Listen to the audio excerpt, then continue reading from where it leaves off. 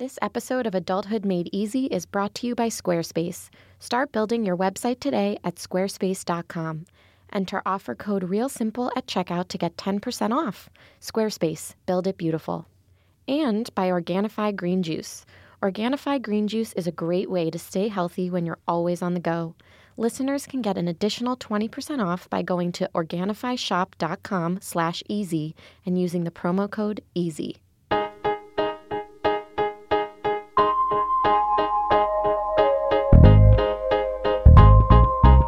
Welcome to Adulthood Made Easy, a podcast from Real Simple magazine that will not only help you navigate real life, but win at real life.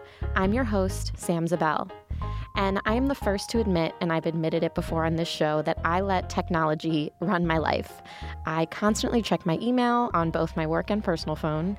I refresh Instagram 6 times in one opening it on the screen and one time having it open. I'm always scrolling Twitter, and I'm also the first to admit that it can be really exhausting.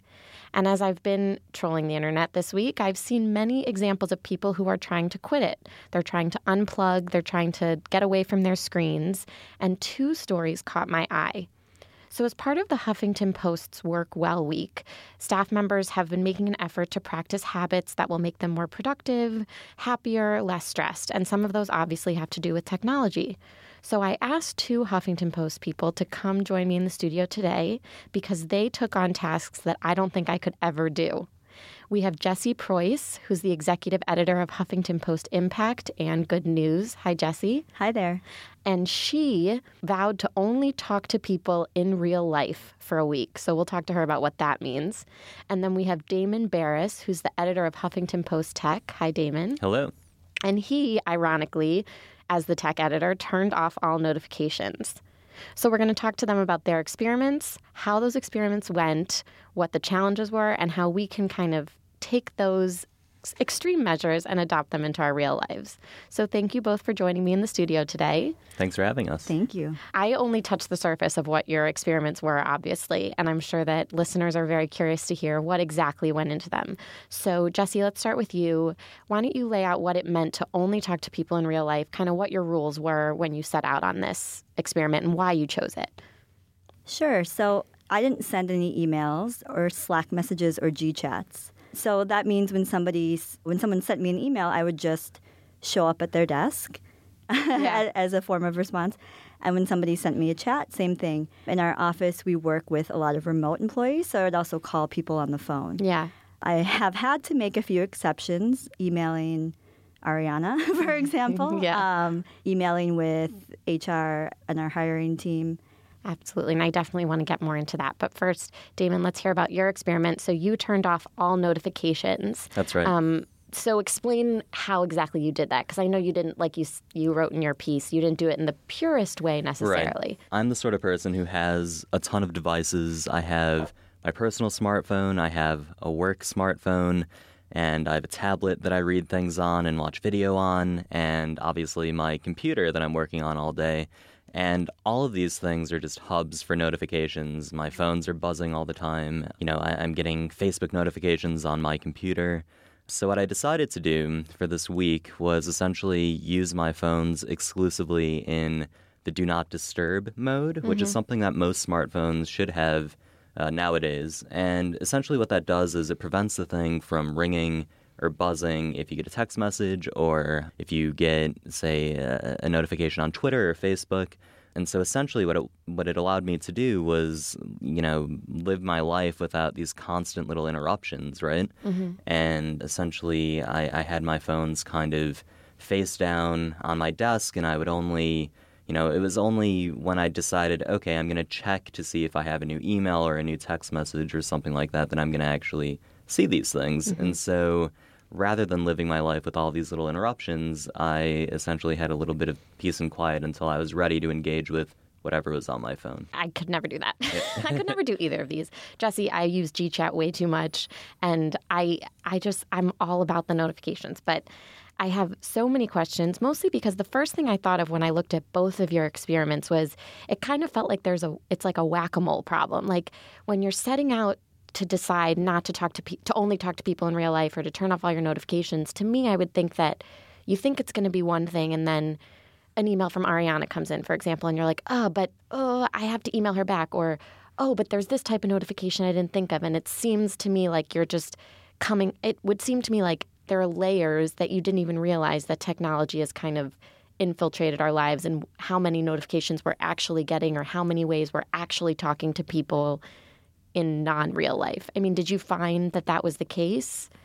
Well, sure. I mean, for my notification experiment, it really was the sort of thing where I worried so much about what I was going to miss, right? Because to your point, it's become just a part of our lives to be constantly available, essentially. And, it was surprising to me just how much of a change it really felt like. Because to your point, there are these little things that always kind of come up, and we don't think about them, and we don't think about the impact that even something like a notification or being able to G-chat really has on how we're living, like, moment to moment. Mm-hmm. And what about you, Jesse? Because you said a couple times you had to cheat. Like, what came up that kind of surprised you? Yeah, I really tried to be a purist about it, but there were times when you to physically disseminate information, you have to send an email. So, our team was sending around memos about our vision for the new year, things like that, where you need to physically send an email. Mm-hmm. There are other times when to send a reply all, I would, one of the times I cheated, I just said, I have to just respond. Because so much of email is also kind of accountability, like letting people know, okay, this has been handled. Mm-hmm. And so, was I going to go around to 10 people and say, hey, guys, I talked to this one person.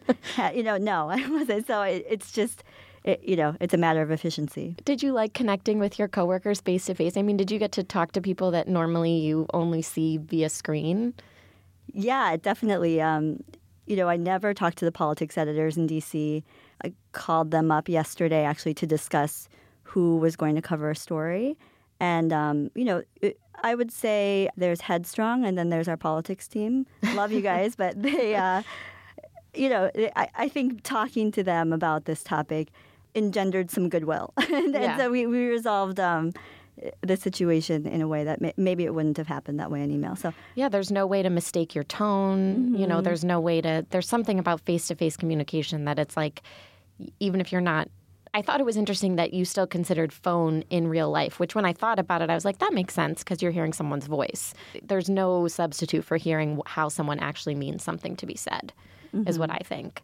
And another question I had for both of you is keeping in touch with friends. So something that's come up on this show before is at this age and stage in our life, our friends are scattered all over. I mean, I have friends in Chicago, I have friends in D.C., I have friends that even live in New York that I just don't see that often because I'm lazy and we have different schedules, and like they live on the Lower West Side and I live on the Upper East Side, and it's like, no, that's a different country.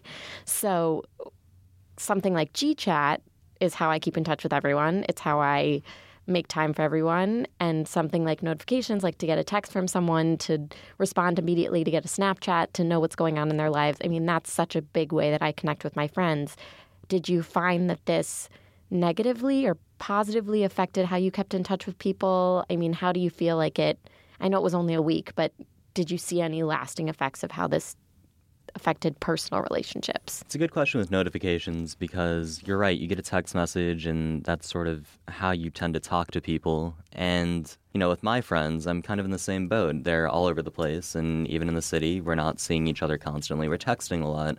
So actually, one of my biggest worries kind of moving into this challenge was that I was just going to miss things, right? That I was going to miss an important message, or that, I don't know, my friends would get irritated at me because I wasn't responding to what they had to say, which maybe is a little bit narcissistic, that I thought I was so important, right, that they would be upset at me. But really what I found actually was that things can wait.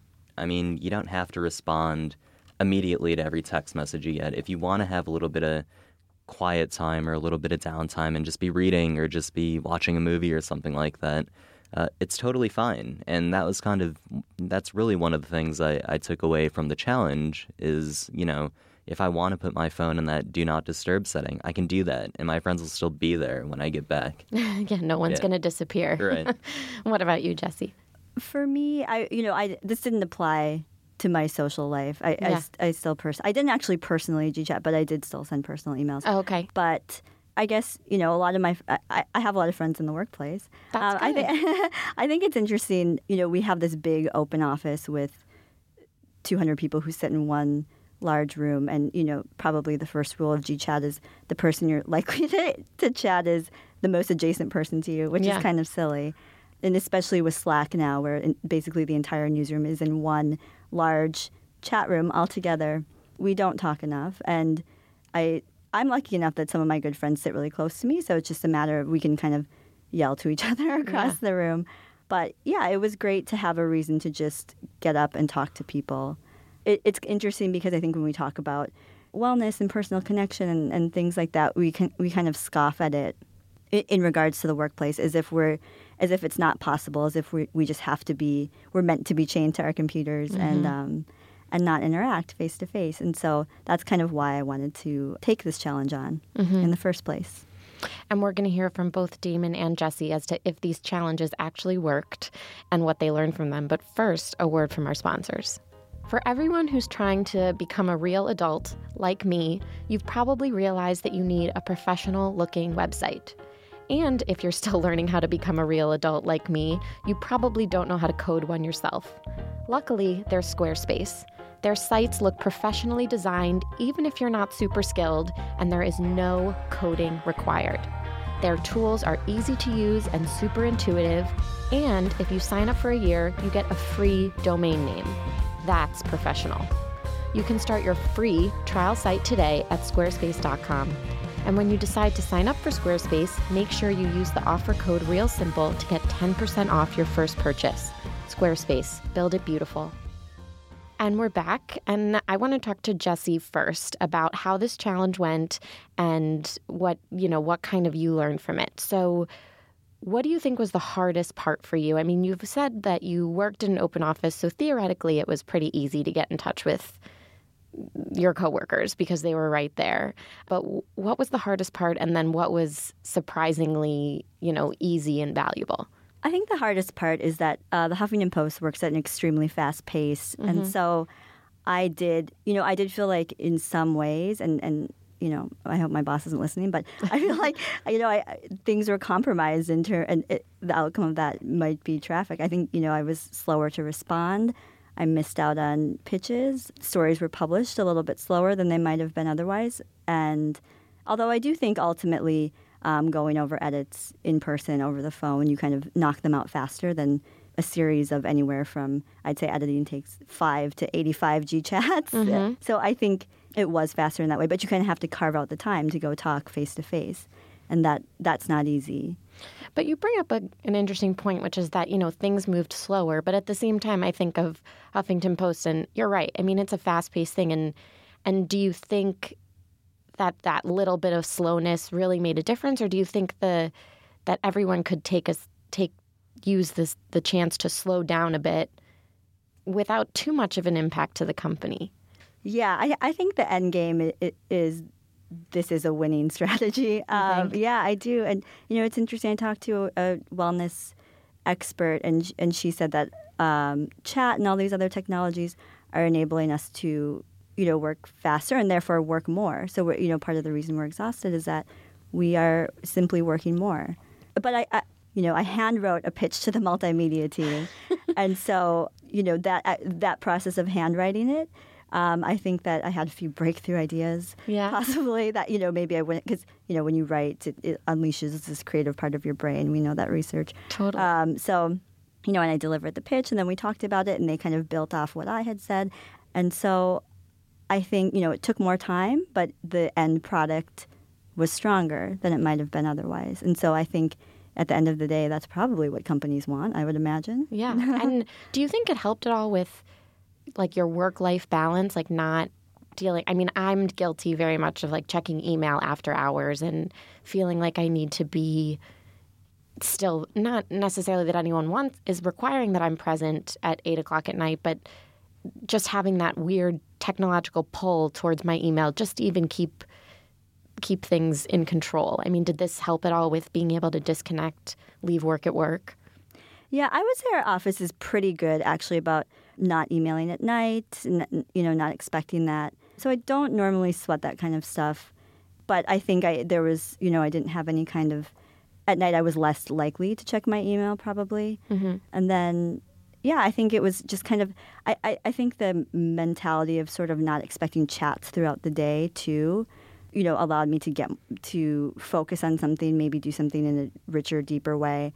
I think, actually the researcher I talked to, she said that when when we're doing sort of these linear tasks like email and chat and things that are just kind of quick, you're moving in and out of tasks really quickly. It's just sort of activating, the very linear part of your brain, not allowing for the more creative side of your brain to even be activated. So I think that rang true for me, I think. I mean, I think what you're saying about creativity is makes total sense. I don't come up with my most creative ideas when I'm staring at my Gmail. I come up with them usually like in the shower or like on the way to work. It's when you're away from the screen. So what I'm hearing from you is that you did find that this experiment challenge made you a little more productive, made you a little more creative, right? Absolutely. Okay.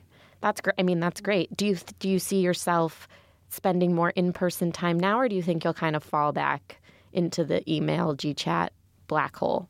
I think I'm going to. I think especially as an editor, and it's interesting because this week I'm training 2 new people. And so, we probably would be doing more FaceTime anyway, but they're getting a lot more of it than I might have otherwise. And I think in this case, it's making the training go a lot faster and smoother. And, we can sit there and talk about sort of the big picture of the story, various angles, go line by line with the piece. And that's something that, might have taken many emails back and forth and thoughts and emotions kind of get lost and, saying something like, oh, maybe you're reaching for a higher diction than you should or something like that, is never really something that's great to send over email or chat anyway. So that's something with editing, I think definitely face-to-face. I'll do more face-to-face interaction. And that makes total. I've always loved like the moments when I can sit down and meet with someone, although I know people hate crowding up their calendar with meetings, which is what makes it tough, is people would much rather send an email. But then people hate email. So maybe the solution is like we all should just like stay home and watch Netflix. I don't know what the answer is. But I do think it's I'm glad that it seemed like it worked really well for you. And I certainly take a lot away from it in terms of thinking about how I can just walk up to someone's desk instead of G-chatting them, waiting for them to see it, waiting for them to answer, going back and forth because I misunderstood or something like that. I think it makes total sense. Yeah, there wasn't the second guessing that's often involved. Yeah. We'll be right back to actually hear from Damon and how his experiment went. But first, a word from our sponsor. So once the new year rolls around, my resolution is always to stay healthy and stay fit, actually eat breakfast in the morning. But I never have time. And I've never gotten into all that juicing and stuff like that because A, I don't have a juicer, and B, it just seems too messy and too difficult. But Organifi Green Juice has a solution. There's no shopping, no juicing, no blending, and best of all, my favorite part, no cleanup. And it still tastes delicious. If you're on any sort of special diet or resolution kick, it will still work for you. It's totally organic, vegan, gluten-free, dairy-free, and soy-free. It's a really, really great way to stay healthy when you're really busy and always on the go. And Organifi is so confident that you'll love their product, they'll let you try it completely risk-free for 30 days. And this comes backed by an empty bottle guarantee, which means even if you don't like it, you can send a completely empty bottle back and you'll still get a refund. Go to OrganifiShop.com/easy and enter coupon code EASY. Adulthood Made Easy listeners will get an additional 20% off. Organifi is spelled ORGANIFI. Go to OrganifiShop.com/easy and enter coupon code EASY. So, Damon, you are the editor of Huffington Post Tech. Right. And you turned off your notifications. I did. How did that affect your work? So, in the piece that I wrote, actually, I had this example where, we use Slack at the Huffington Post, which is essentially, it's a messaging app, basically. It helps you communicate with your coworkers, send links, things like that. And a lot of the pitching happens over Slack. And so there's a team of writers who, they'll come to me with ideas and say, hey, I'd like to write this morning. What do you think about this? And I missed a lot of that because I wasn't getting notifications on my phone. So what I found was in the morning, usually I would, I wake up at 7 or whatever, and by the time it's 7:30, I'm kind of looking at my phone and fielding pitches, or I'm brushing my teeth and I hear a buzz and I like look at my phone and, oh, this person's pitching me something. I got to put down the toothbrush and like, read this thing basically. And what I found was, instead of my phone kind of grabbing my attention at, say, 7:30 in the morning when I'm getting ready to go to work, actually what happened was I remembered to look at my phone about an hour later, like at 8:30, when I was essentially in the office already, which meant that sometimes pitches kind of waited for a little bit longer than they would have otherwise, which at first kind of worried me because, we're a news organization, right? But what I found was these things oftentimes kind of can wait, right? Even in a place like the Huffington Post where it's a fast-paced environment, usually things are not so urgent that you need to kind of handle them right away. And I bet that a lot of people probably feel added pressure because of these buzzes and these sounds from their phones that they hear all the time. And what I found, at least, was that, my job wasn't really negatively affected just because I got to something a little bit later than I might have otherwise. And don't you think if something really urgent had come up, like if all smartphones were being discontinued, like someone would have just called you up or like you know what I mean? Like someone could have called me, someone else would have jumped on it. Yeah, someone would have just like known to take, if the world was exploding, Exactly. like someone would take care of that. Right. I mean, right. Things have an interesting way of figuring themselves out sometimes. Yeah. And it's good because it allows you to, at least in my experience, take some of that pressure off of yourself, which was sort of a valuable takeaway for me anyway. Even though I've returned to notifications now, at least most of the time, it's just kind of nice to have that in the back of my head now. Yeah. And something else you talked about that I really relate to is the idea of being so distracted in your leisure time and not really it seems like we're both pretty big readers. I love reading, but at the same time, like I have now become very conscious that I'll read a couple pages. Sometimes my phone won't even buzz. Sometimes I'm like, I'm clearly the president of the universe, so I'm sure that an email's about to come in that I'm going to miss from like Loft being like, there's a sale. Like it's never even anything important. But on watching TV, I'm still on my phone. I mean, it's totally. But you kind of found that it was nice not to have that. It was so nice. So a study, we wrote about this study last year. Even hearing a notification on your phone can completely ruin your focus. So even if you are, say, sitting there reading a book or watching TV and you're really trying to focus on that and you say to yourself, I'm not going to look at my phone, if you hear that thing buzz, then your concentration is kind of wrecked, right? And I know that it seems a little strange to talk about concentration when it comes to reading a book or watching TV, but that's your leisure time. I mean, that's time for you, and you should be focused on whatever it is, that's going to make you relaxed. So when it comes to reading, I wrote in this piece, I'd been trying to finish Purity for like several months because, I don't know, there's always something that's demanding my attention. And when I was doing this experiment and I sat down to read, it was great because I wasn't being interrupted, right? What tends to happen is, if I'm reading or if I'm just trying to chill out, however I want, if you get a notification, at least in my experience, I'll pick up my phone, I'll read the text message, and then more often than not, I'm on my phone and I switch over to the Facebook app or I go onto Instagram. And then it's a black hole.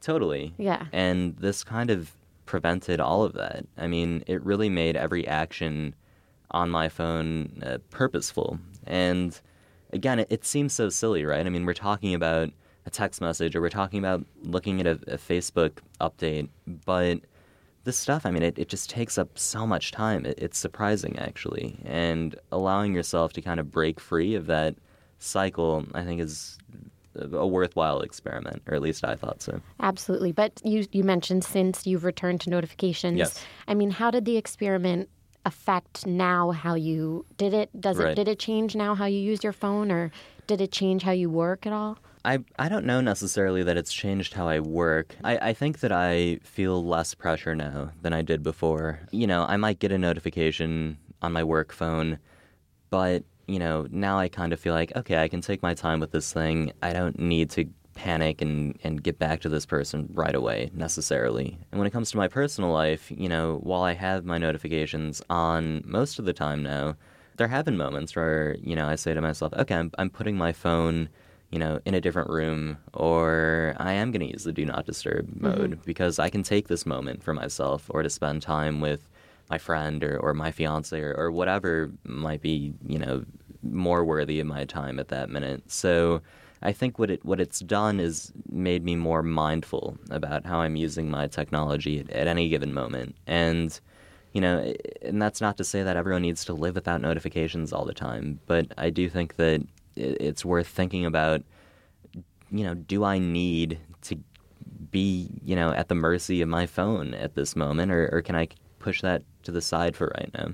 And I love that because people always associate technology with being mindless and being a zombie, that you're using the word mindful and that we can be purposeful when we're checking our email, when we're picking up our phone. And it doesn't just have to be refreshing for the act of a thumb exercise. Like it can actually be like, am I really curious about how something resonated with other people? Sure. I mean, no one's saying that you have to light incense and be in a quiet room when you decide that now's the time for email. But it is about mindfulness and mindlessness. I mean, it's just about bringing purpose to what you're doing. I mean, this is how you communicate with people, and that shouldn't be a mindless thing. Absolutely. I don't think. So from something I've heard from both of you is the idea of like things can wait. And I'm not as important as I thought I was. And that's, not that I sit around thinking I'm very important, but there's a sense of like where people are really trying to reach me. Like people are just dying to talk to me. I mean, what do you think that you both have learned from your own experiment, from hearing about each other's experiments, about, how technology affects our sense of self and how technology affects our connections with other people, either for better or for worse? I mean, it sounds like I would agree that technology helps me keep in touch with friends, helps me keep in touch with other impressive journalists like yourself, helps me, but also hinders me in a lot of ways. There's no sliding scale when it comes to, at least when I'm talking about notifications, there's no, if you get a GChat, there's no way to say, oh, well, this GChat buzzed my phone a little less hard, it's less important, or the notification sound was less loud or something like that. Everything seems urgent when we receive information in this fashion, I think. It's not even really about having an inflated sense of self or something like that. I really do think that, you might get an email that is vitally important, from a doctor or something like that. And the process is exactly the same if you get a text message from your friend who's like, I don't know, like at a bar or something and wants you to like come have a beer. I mean, I think that really the challenge is that everything seems like it's on an equal playing field, right? And so that's why it's sort of important to step back, I think, and think about that. I think part of the problem is that there just is no way to kind of modulate this, which is maybe, when it comes to your challenge, Jesse, maybe, it's the same sort of thing where it's like, every email that comes your way, now when you're not responding electronically, you kind of have to weigh how you're going to respond and whether someone absolutely needs a phone call right now. And, maybe that taught you something. I'm not sure. Yeah, I think there was a lesson in relinquishing control that I learned in my experiment. So, I can give some examples of this. So, if I was in a meeting or something, I was effectively offline from my team then because they had a question, they couldn't just chat me like normal. And so, I like to write all the headlines for all the stories in my sections and, sign off on them and all of that. And so if I was in a meeting, though, a story has to get published. I can't wait, for an hour or something for me to get back. So, my deputy editor would come up with something great herself and publish it. And it's, I'd get back and maybe it wasn't exactly what I wanted, but it was still good. And that's fine. And that's, at the end of the day, I was able to be in this meeting and be present and not distracted by chat. And that's probably, in this situation, that's better than, me sitting there kind of brainstorming a headline with them, being half present in the meeting. And I think in the end, it worked out for the best. Yeah. If you guys had to take one little part of your experiment that people could implement on a little bit of a less extreme scale, like something a little more Like for me, I will say that I do use the do not disturb function on my phone from midnight until 6 a.m. because it used to like keep me up at night. Like That's terrible. My phone would buzz with an email, like I said, from something stupid. And I'd be like, oh, don't get up. But then I had to check it. And I do find myself going to people's desks more often, Jesse, and talking to them. But if you guys could take one aspect that you think people would really benefit from that would improve their productivity, improve their creativity without making them go cold turkey, what would it be? Oh, man. Well, for you, I mean, get the phone out of the bedroom, I think, is the big thing. And I think Ariana Huffington would probably tell you that, too. The problem is I live in a studio, so everything is my bedroom and my kitchen. Yeah, I hear that. It's everything. It's my guest room and my everything. Okay, so what I would say then, when it comes to notifications at least, is in any given moment, say to yourself, what is it that I actually want to be doing right now? Do I want to be talking to my friends and answering an email, or do I want to be reading a book or going to sleep, right? And once you make that decision, you can decide, well, you can say to yourself, okay, so I want to just be chilling out. I'm going to put on the do not disturb function. That's what it's there for. I think it's just checking in on yourself and really, again, being purposeful. That's what my takeaway would be. Don't, always have your notifications off or something like that, but think to yourself, what is it that I actually want to be doing right now?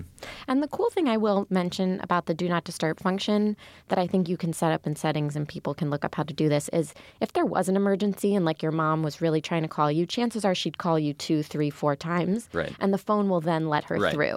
Like if someone calls you 3 times in a row, the phone recognizes something's going down, sure, and it'll put it through. So for people who are like, I can't, I need to be connected, I think that's why I'm not wary of. And I think you can put people like on your emergency list where if they like call you, if people are really worried about it, I mean. Right. And it's also, again, it's, this isn't necessarily something that you're going to be doing for 8 hours straight every day, right? Maybe when you're asleep, but then you're kind of asleep anyway. And, right. So exactly. You can figure out what makes sense and you don't have to worry about missing something really important. Right. And that's what I was, in terms of looking at a sliding scale of what's important, you'll find that the functions and the filters and things on technology actually, if you take the time to invest learning about it, lets you decide what's important and be mindful of that.